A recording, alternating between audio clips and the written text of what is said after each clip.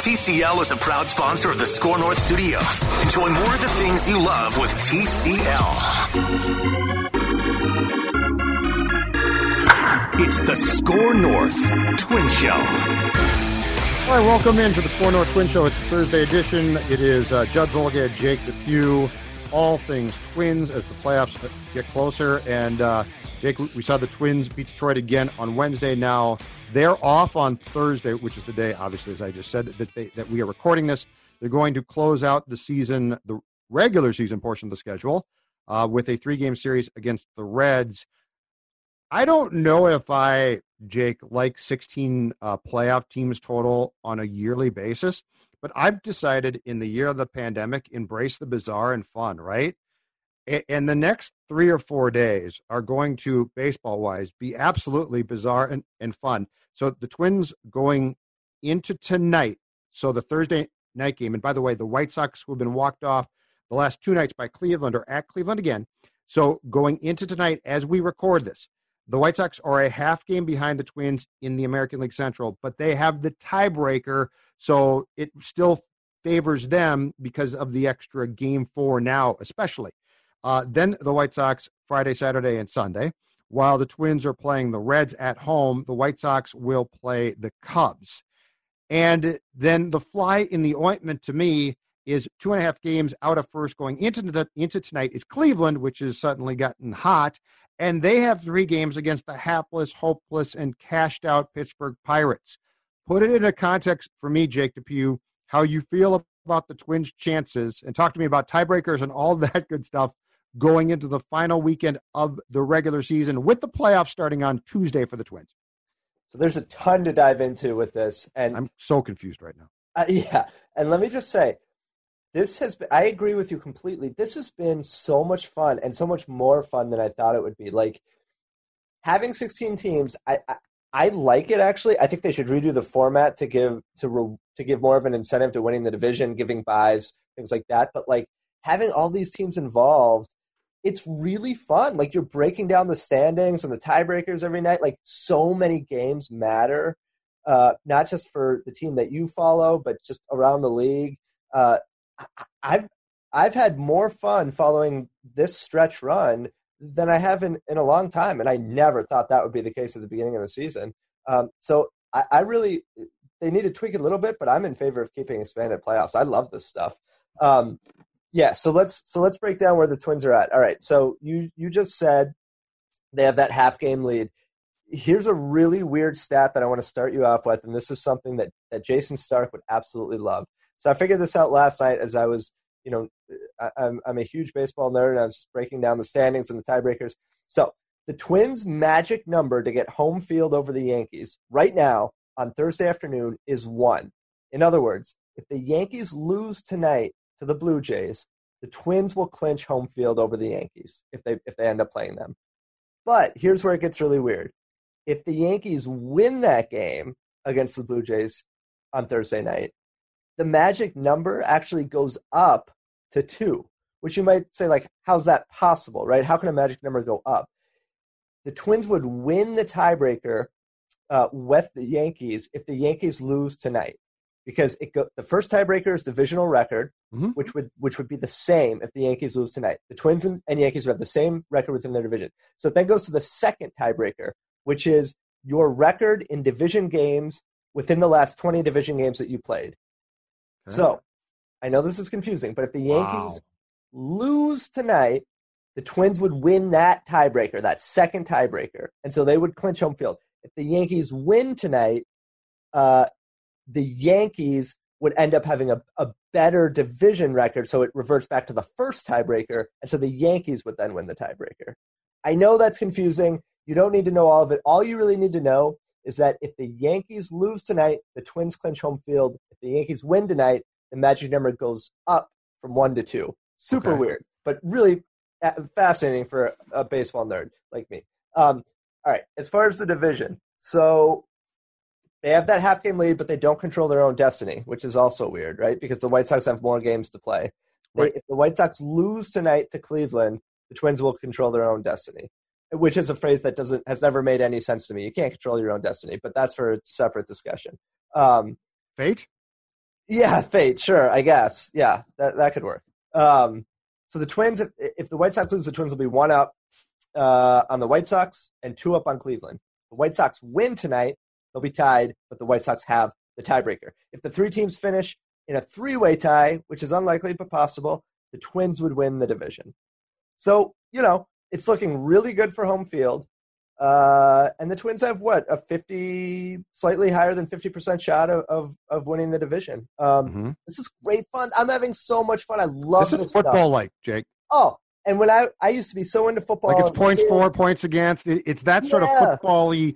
What's the fourth tie breaker that's possibly going to send the Vikings to San Francisco as opposed to New Orleans or something? That's what this is like, which is confusing as hell, but it is great fun.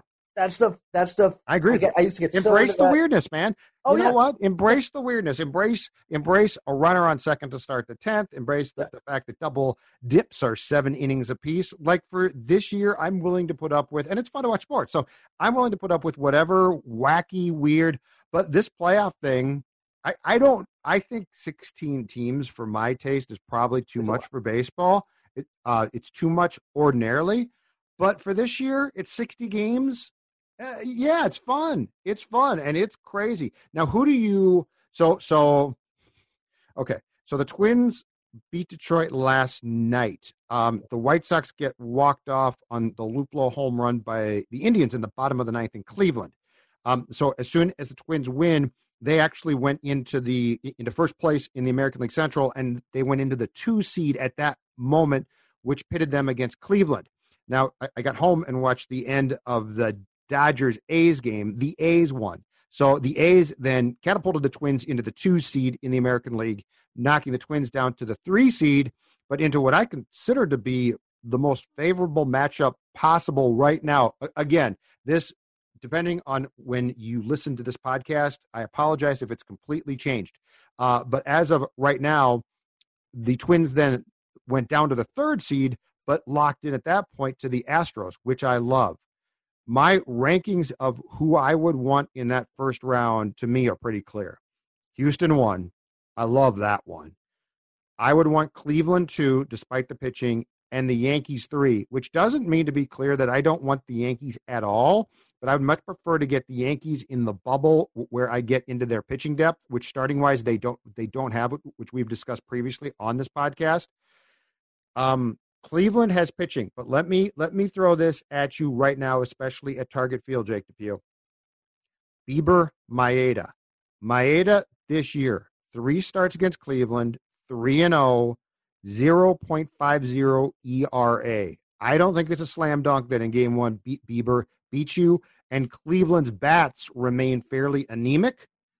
So I'm putting, as far as that short series, I'm actually putting Cleveland 2nd and the Yankees 3rd for the first round, which is the weird best of 3. So this is a super exciting question, and I want to answer it in a second, but I have to bring up with this tiebreaker thing. Do you remember there was a year where the Packers had to get in the playoffs? It went to like the 8th tiebreaker, which was points scored, and they had to score like 50 points in that game to qualify for the playoffs. So they were running like a no-huddle offense for the entire game. I love it. I don't remember it, but I love it. I love that. I love that. That's what I love about. Like, I'm not a big NFL guy anymore, but that's what I used to just love about the NFL is all those tiebreakers. All right. Anyways, sorry. I just had to bring that up because I flashed it in my brain and I wanted to talk about it. But all right, here are my rankings. Houston is for sure number 1. They are going to be, assuming they don't completely collapse and the Angels make it, because that's the only other team that really can catch them. Houston is going to be the worst team that qualifies for the playoffs, which is part of my problem with how they're doing the playoffs. Like, Houston should then be the 8th seed, not the 6th seed. But they're going to be the 6th, barring a huge meltdown. They don't have Verlander.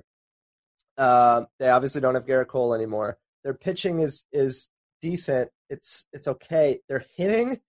I looked at the Baseball Reference page for Houston this morning because the Twins are now matched up against them. Oh my God. So if you want to make an argument that the trash can banging had a big effect, look at Houston's stats this year. So Altuve, all right, I'm just going to pull it up because it's unbelievable, and it's a tiny sample size, but still. Jose Altuve, 215 average, 280 on base, 311 slugging. Yeah. 311. Alex Bregman, 409 slugging. Josh Reddick, 360 slugging. Like, you can go on and on. I mean, man, it's pretty damning evidence. So they're not a good team. I mean, they're just not a good team. So I would love to face Houston if I'm the Twins in the first round at Target Field. I would give the Twins a big advantage there. They're number one. Number two for me is the White Sox. So you didn't mention the White Sox. I didn't mention the White Sox. Okay. But they could fall to the 7. It's unlikely, but it's possible. If Sure. the three teams finish in a 3-way tie, the White Sox would be the 7, I believe. So I would want to face the White Sox next because I think the Twins match up well against them. Even though they played Cleveland better, Shane Bieber scares me. He scares me. But you're right. To your point, they could beat Bieber because they've done it before. So I don't think that's a guaranteed loss, but I just, if I can avoid Shane Bieber in a best of 3, I want to. So I put Cleveland third, and then the Yankees are still fourth. And I know the Yankees have flaws. I get it. They haven't looked good the series against Toronto. That lineup to me is still terrifying. Garrett Cole is terrifying. The history is terrifying. I don't want anything to do with it. Well, here's my thing, especially on Cleveland and Houston. You get them at Target Field, they are not going to do much offensively. They're just not. And I think that's a big deal. And yes, Cleveland can pitch, but you know what? The Twins fared the last time that they faced Plesac pretty damn well. And so Cleveland and Houston, just from a bat standpoint, do not scare me. And my thing with the Twins is, do the Twins have like a true shutdown ace? They don't, okay? But Maeda's been fantastic, and hats off. That trade has turned out to be absolutely great. And the first 3 pitchers that the Twins are going to throw at opposing teams, if the series goes to the maximum 3 games, right? Maeda, Barrios, Pineda, I think give you a very good chance. And Cleveland, I mean, if you face Cleveland at Target Field, I think Cleveland against those 3 pitchers, assuming they pitch well so that they don't, completely crap out, but assuming that they pitch like they're capable of pitching, I think Cleveland probably gets about 3 runs a game, if that. Like their outfield can't hit. Their offense is awful. It is non-existent. So if Bieber goes out there and shoves, yeah, it might be a problem, but you could very much a good Maeda-Bieber matchup in game 1, like let's say it's just a great duel, that could very easily be a 3-2 win, 2-1 win.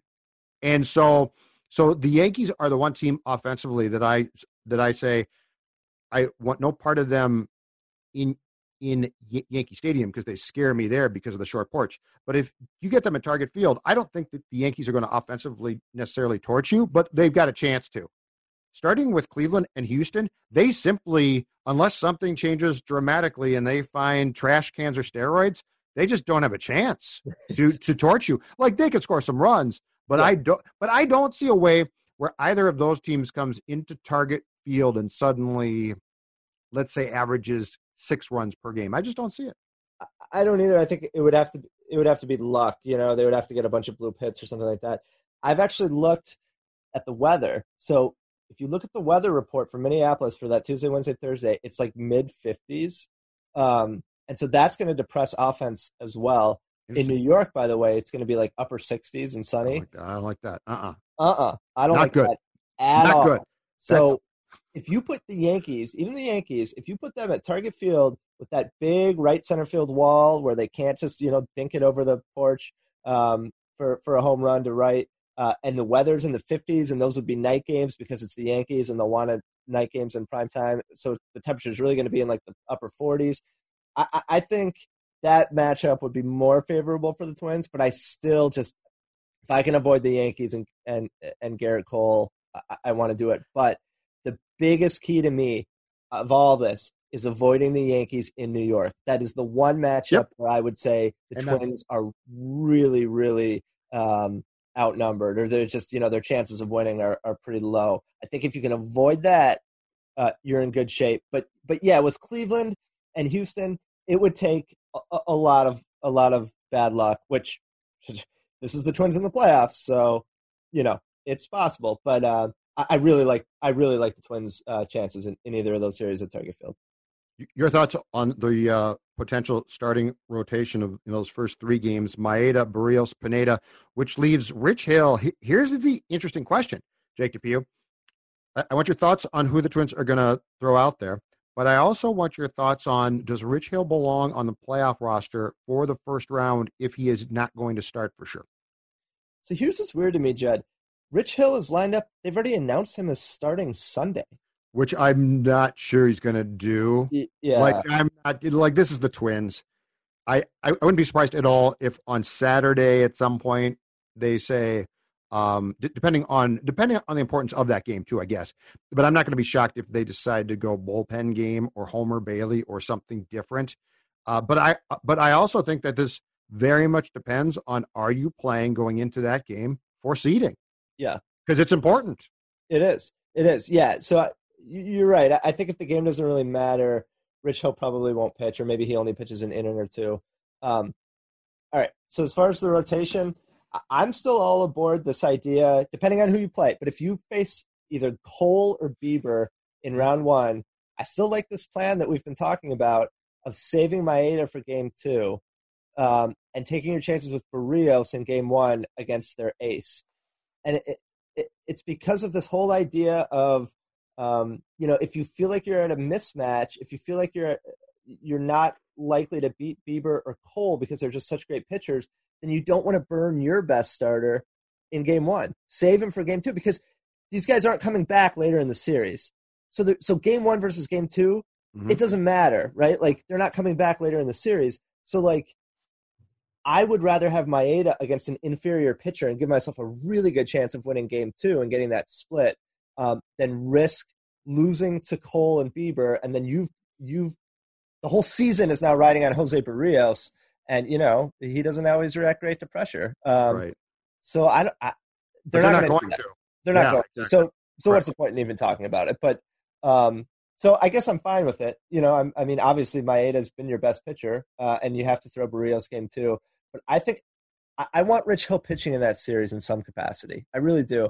Only for an inning or two. But I love this idea of Rich Hill opener. Maybe he opens for Barrios, or maybe you save him for game three and he opens for Pineda. But they ain't doing that either. I know, but that's the way that you could get him up at 9 a.m. But if he's not going to, do you leave him off the roster until you get to the division series, assuming that you get there? No, he's too good a pitcher. Okay. He's too good a pitcher. I mean, you can't leave off. He's one of their best 6 or 7 arms. I don't think you can leave him entirely off the roster. I know that bringing him in as a bullpen role is tough, and you'd have to get him up in like the second to appear in like the sixth. But he's too good. When he's on, he can get strikeouts. He has playoff experience. He's got to be on the roster for me. But yeah, man, I don't understand why they don't explore him as an opener, because then he can do his normal routine, because it's going to take him forever to get loose. So, like, open him, pitch him 2 innings, and then bring in a starter. But it doesn't matter. Like you said, they're not going to do it, so we don't need to talk about it. But he's on the roster. So Twins in the bullpen right now go 9 deep, okay? Alcala, Clippard, Duffy, May, Rogers, Romo, Stashik, Thielbar, Whistler. If you put Hill in the bullpen, what's your corresponding move to the other 9 pitchers who are currently in the bullpen? Well, there doesn't need to necessarily be a corresponding. All right, I should say corresponding thought process as to who Hill takes the place of, probably. So not on the roster, but it's just as far as Rich Hill is going to pitch here instead of. Probably instead of Thielbar. I like Thielbar. He's a great story. He's pitched well this year. But, like, do you want – it's not a knock against Caleb Thielbar, because he's been good. But do you want him pitching in the 5th or 6th inning of a close game in the playoffs? I don't. I would trust Rich Hill in that spot, who's also a lefty, right? Because you bring in Thielbar again when the matchups are right. Like, if there are a bunch of lefties, like if Lindor is coming up or what, and Jose Ramirez is a switch hitter, but Carlos Santana is too, but you get the idea, right? The matchups are right. You bring in Thielbar against lefties. I'd rather have Rich Hill in that spot. Jorge Alcala is a great prospect, and when he's on, man, he looks great. And I know he's Mackey's guy, and I like him. I'd put him on the roster, but he doesn't know where it's going all the time. I don't know that I trust him in the playoffs. I love his stuff, but yeah, Oh, yeah. but here's my problem too. Rodgers. I mean, he just continues to look completely lost. Yeah. I think that there might be solvable problems here, but I don't think they're solvable till 2021. Like, I think it's going to take a wintertime of reflection and refinement there. He's on my roster for the playoffs for sure, but what his role is, I'm not quite sure. And that one scares me. And by the way, so if it's game one and I'm up 2-1 after, let's say, 6 or something like that. And I don't know, like, I would like to say, well, if Maeda's pitching well, I can definitively tell you that Rocco wouldn't go to the bullpen until the 8th or something, but I don't know that for sure.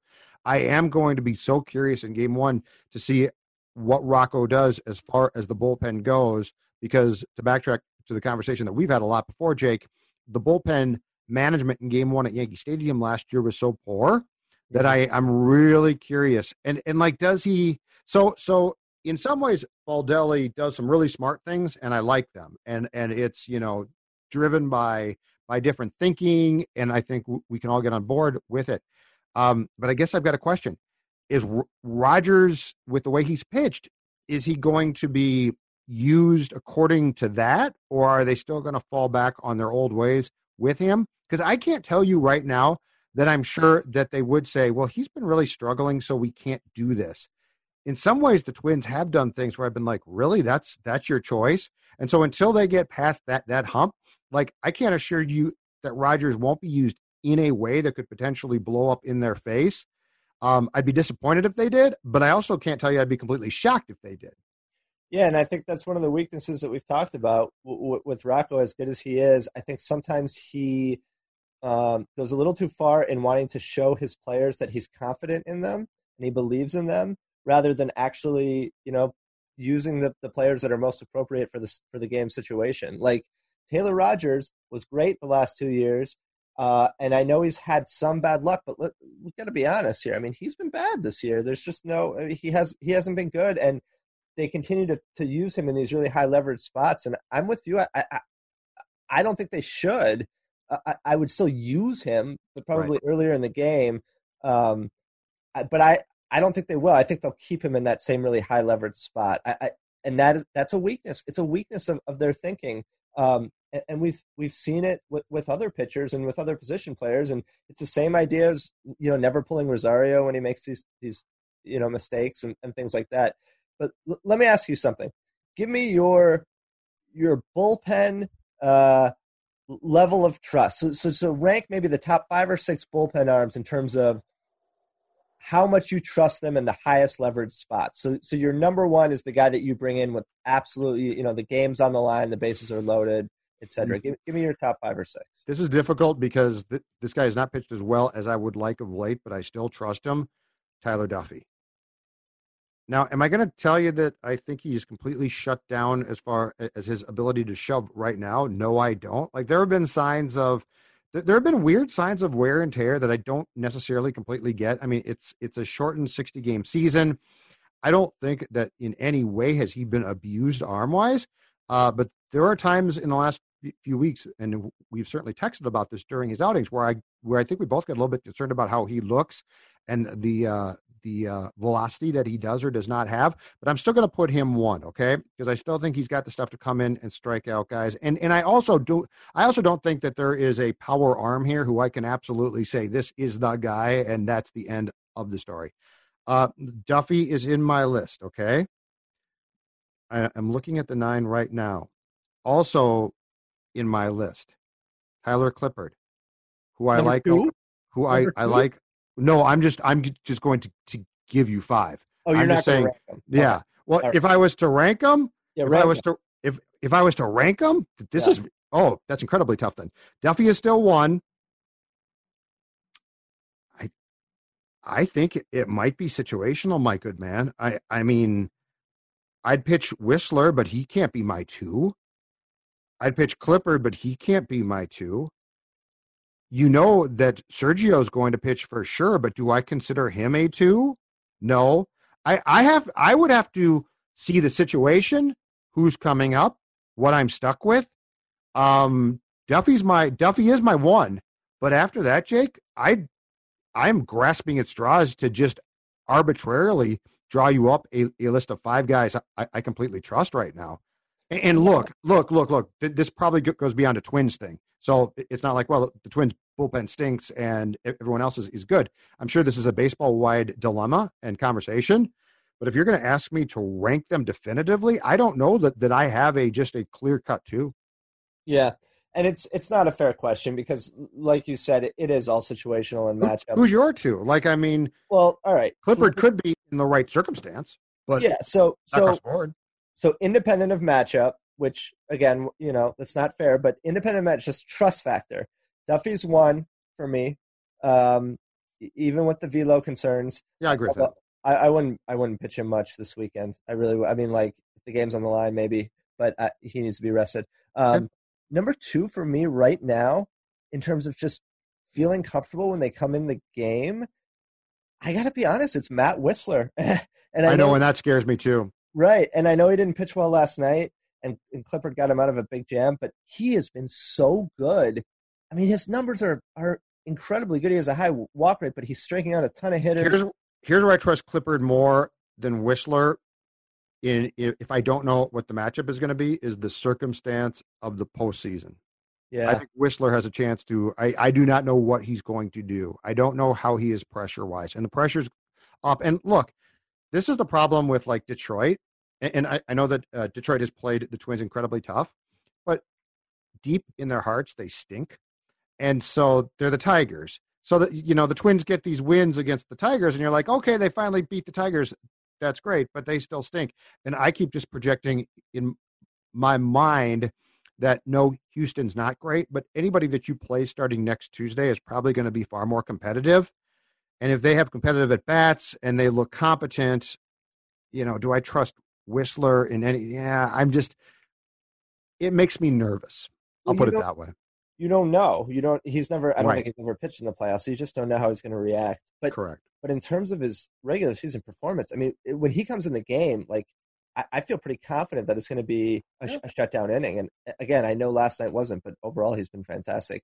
Man, after that, it's like actually, do you know what's the most disappointing name that we have not said so far? Because we should have said his name by now. Trevor May. Yeah, that's really disappointing. Yeah, and you're not wrong on that. It is. I mean, May has incredible stuff. His numbers are pretty good. It's just I worry with him a little bit about I think he is a really smart guy, and when you talk to him, you realize how smart he is because you ask him a question and he talks for like 10 minutes, and you're like, wow, this guy's incredible talking baseball. Mm-hmm.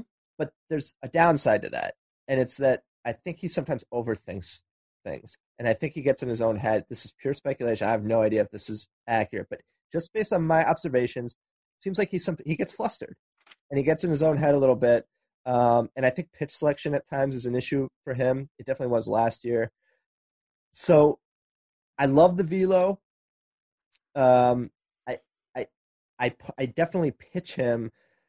The home run rate is really high. So he has given up, I'm looking right now, he's given up 5 home runs in 21 and a third innings. That 2.1 home run rate, that's huge. And that was an issue for him last year too. So I worry about that. I don't know. You have to pitch him because all these guys have flaws, have things that you can bring up where it's like, absolutely. Well, you have to pitch May. I'll tell you the guy who really scares me, and you have to pitch this guy, and you mentioned him, but Romo scares me because I think he was pitching exceedingly well at the beginning of the year, and I don't know if all that chirping got to him or if he's just wearing down because he's an older guy. But when he comes in the game now, I'm sort of holding my breath a little bit. And he has playoff experience. I mean, he's closed out World Series. So it's like, and you have to pitch the guy, but he concerns me. He really does. Okay. So here are 2 guys, and he is one of them that concern me based on this. Rocco seems to draw a really good line on player usage for the most part, except for a few guys. And I don't get why. And I think it's because they're veteran guys. And the second guy that I'm going to bring up is a position player, and I get why they feel the need to use him, but it's been blatantly unfair to him. Romo and Marwin.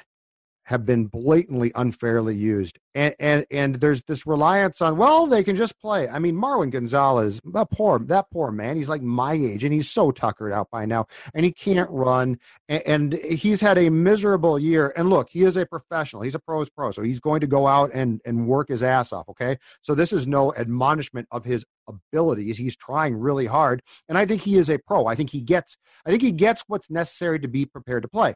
All of that being said, Jake, my God, I mean, if anybody needs some time off, it's him. And yet he is the guy plugged in for everybody who can't play, right? You know, Kepler can't play. Marwin will play right. Arise out. Okay, Marwin will play second. Donaldson's out now. Marwin will be our everyday third baseman. And it's those two guys that you would almost like to get to Rocco to and say, hey, dude, look, rest and recovery translates to everybody, right? So my concern on both of them is what you said on Sergio, which is Sergio used correctly, I think, is not great, but he's certainly okay. He's fine, probably. I just fear he's going to be brought into a game against a pretty damn good team at the exact wrong time because, hey, it's Sergio, and something's going to go wrong. And to your point about Marwin, This is, and I'm an analytics guy, but this is one area where I think WAR doesn't really capture a player's value because Marwin has been indispensable. The Twins would not be in first place in this division without Marwin.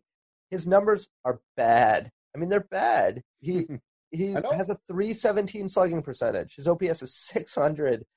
He's a 0 WAR player on Baseball Reference, but without Marwin, they're in a really tough spot because he fills in for all of these guys, you know, whether it's Arise or Polanco or the outfielders who are always, you know, there's always some outfielder injured. Like, those guys matter, man, and advanced stats don't always capture that.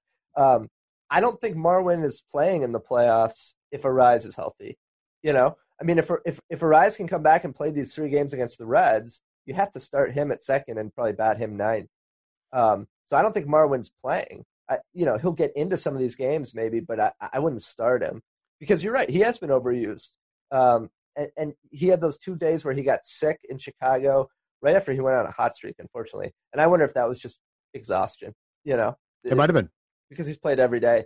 But can we, I don't want to change the subject, but can we talk about Nelson Cruz? Because everybody seems to just be ignoring the fact that Nelson Cruz hasn't played. Not scorenorth.com, baby. Not scorenorth.com. Wrote about it last night. Not Score North. Not Score North. Score North is Score North is concerned when an old man has a knee or hamstring or combination of both, which it might be. Yes, there is until Cruz gets back out there and looks fine, you should be concerned. No question about it. You should be concerned because if we get to Tuesday and he can't play or is not himself, we got, if you're the Twins, major problems. Major problems. I mean, he's he ain't playing Detroit on Tuesday night.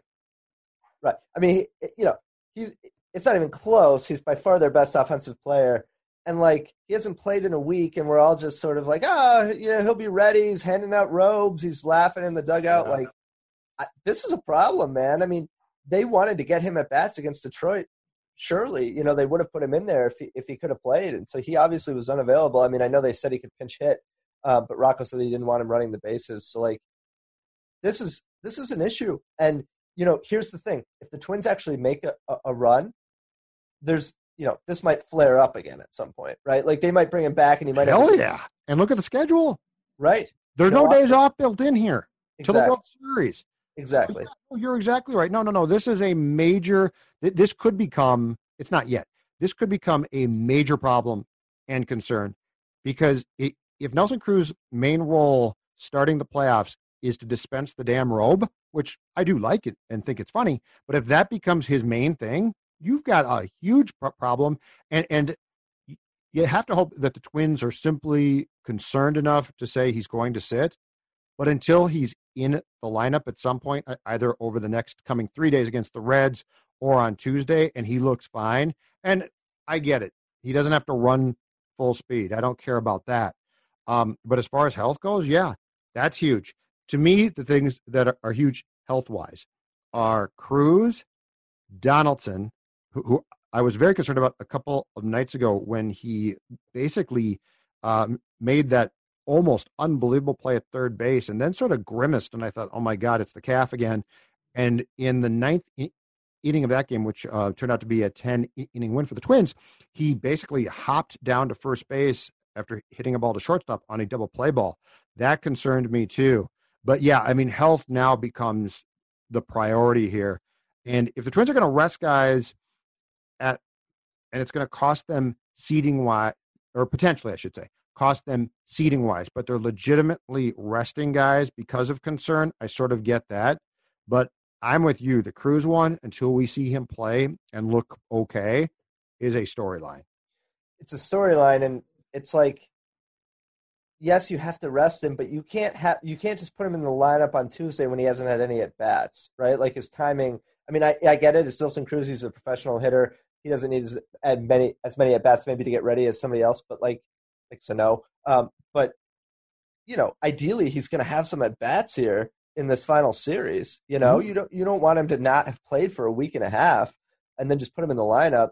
Although he's been through that before. If you remember back in, I think it was 2011, when he got popped for PEDs, and the rule back then was still you could come back for the playoffs. And so he missed 50 games and then came back for like a 1-game playoff. They put him right back in the lineup. Texas did.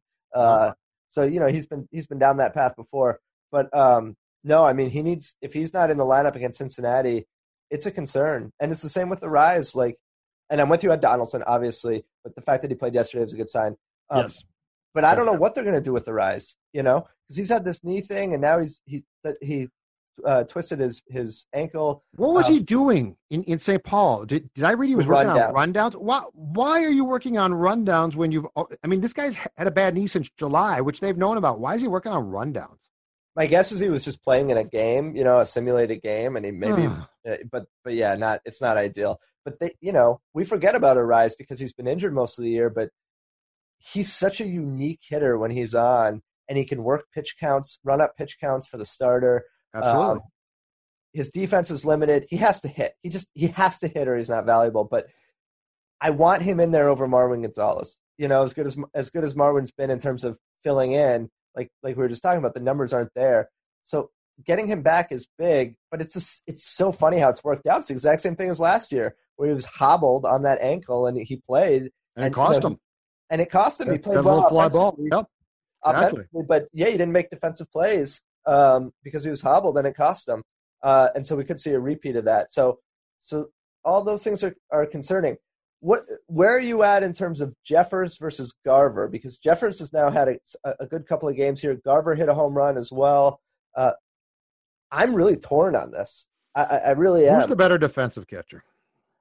Jeffers, to me. Because Garver lets a lot of pass balls by, and there are a lot of balls that are ruled wild pitches that he doesn't. I don't think he's good at blocking balls, essentially. Okay. I view Jeffers as the better defensive catcher. Then I go with Jeffers. Yeah. Then my priority here is to give myself the best chance defensively, and I'm guessing that the way things are going, Jake, they're going to carry 3 catchers into round 1, right? Avila, Jeffers, and Garver. I don't think so. I'm guessing no. So they'll take Avila off the roster. Okay. I think it's a wasted roster spot. Okay. Yeah. If you consider Jeffers to be the better defensive catcher, and I think it's pretty close. Jeffers to me has been a surprise. Like he is far better defensively and at tricking umpires with his pitch framing than I expected. But if you think Jeffers is the better defensive catcher, then I start him. And look, Garver has had a miserable year. I don't think there's any way that Garver can come to you and say, you know what, I'm really hurt by this. How could you not? It's been a terrible year. I know it's short, but he's been hurt. And when he's not hurt, he's got, I think, 2 home runs. And besides that, he just strikes out continually. So I think this has to be a decision made based on what you're seeing right now, not based on longevity here. Or do you like Garver more because he's a veteran guy? So if that's the option that I'm getting, I'm probably going to start Jeffers. And has Jeffers has caught Maeda of late, correct? He caught him last night. Yeah, I think he's caught him. So yes. So my game 1 catcher, Jeffers. I agree. I'm fine with that. I agree, but I I would start Jeffers too, but this gets back to your point about, are the Twins willing to hurt feelings? Because I know you said that Garver couldn't argue that, but I think Garver would be upset. You know, he was the number one guy going into the year. He rehabbed to get back. He's healthy. I think he expects to be in there. And so this really gets at this issue: is, are they willing to hurt feelings? You know, and Yeah. I don't know that we have the answer. And that's weird because there are times where they're not, and I'm really surprised. And then there are times where they'll do something sort of odd, and you're like, wow, the Twins did this or that. I think in this case, look, you've lost 16 consecutive playoff games. You've lost 13 consecutive to the Yankees. I think we are at the point now where if you don't have the gumption to make decisions that are not going to be popular, there's a problem. And so, and it's a catcher spot. It's important, but it's not like you're going to bench Johnny Bench here, though. You know, last year Garver was off the charts, unbelievable. But to me, if you just flat out sit down and say, who's the better defensively, and also if Jeffers has caught Maeda more of late, and Kenta's going fantastic, I think he has to start. Oh, and two, here's a point that I brought up with Phil as well today.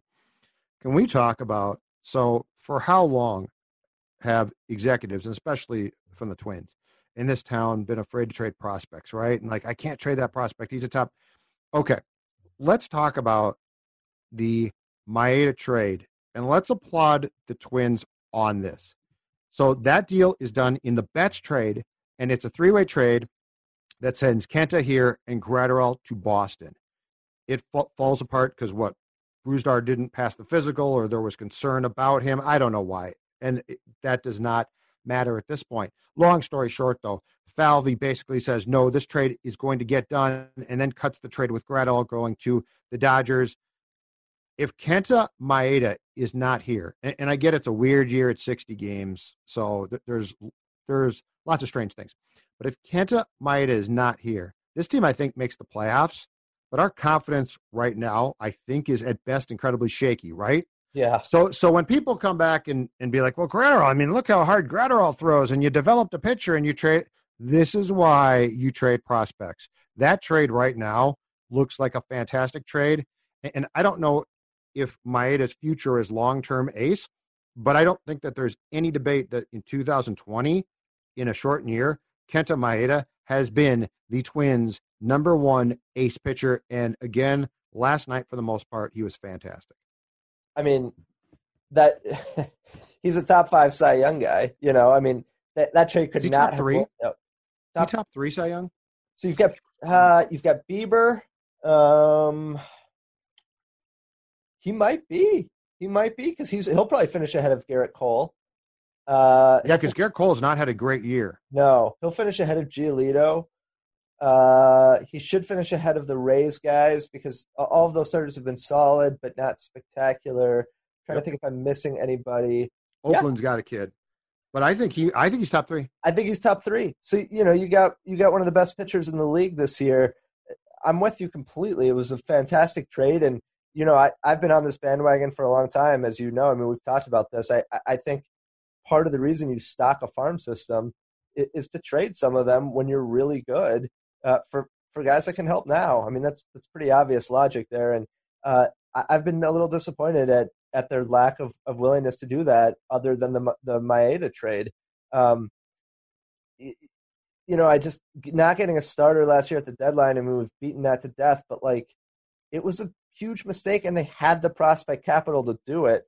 I thought they should have made a trade this year. Just get a bullpen arm, something for one of these guys. And I think that's another weak spot for them is they're great at developing these prospects, but maybe they fall in love with them a little too much and don't want to give them up. And I think you see the same thing with guys they trade for. Like they give guys they trade for a lot much more opportunities than maybe they should. Like Devin Smeltzer, they traded for him, and he's gotten a lot of innings. You know, they traded for Chase DeYoung 2 years ago, and they kept him on the 40-man over Nick Anderson. Nick, who's maybe the best reliever in baseball this year, certainly top 5. They kept Chase DeYoung on the 40-man. over Nick Anderson. And it's like, I think that they trade for these guys and then feel like they need that validation that the trade was successful, and they give them maybe more opportunities than they should. Maybe they're changing a little bit on that because they traded for Zach Littell and just DFA'd him, he which was really weird and surprising. But so yeah, I think they trust themselves, they're confident, and they should be in developing prospects, but I think they got to give some of them up to go for it. I mean, this trade was just this trade was a perfect timing trade. Yeah.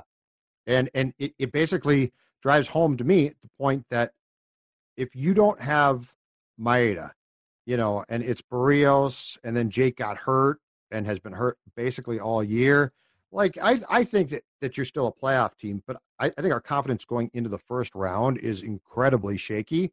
And now I think it's pretty strong. And so, yeah, I think it proves the point that there are times to be aggressive in giving up prospects that you like and that people like. But clearly they got a guy who completely gets it and goes out there and just gives you solid starts. Like he just does. He gives you incredibly solid professional starts.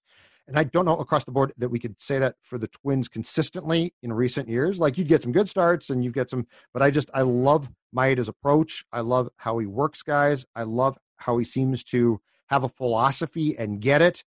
And so I hope, if nothing else, this opens up Falvey and the Twins' eyes to the fact that, you know what, I'm not suggesting they trade prospects consistently, but there are definitely times to do it. And this was a perfect time to strike. And I think the Twins actually have a pretty good hope in these playoffs, largely because of that trade. So that's my final thought. No question about it. All right, we are done. We will certainly be back next week as the playoffs start to preview the Twins series against a yet-to-be-determined foe at Target Field. We'll be back at least a couple times, if not more, on the podcast. Appreciate you listening, as always. Score North Twins podcast. I am Judd. He's Jake. We will talk to you later. Did you know that 61% of pet owners feel more prepared to be a good pet parent after testing with Embark? Embark your dog with Embark's dog DNA test to get hundreds of actionable health insights. You can be proactive with their health and work with your vet on a personalized care plan.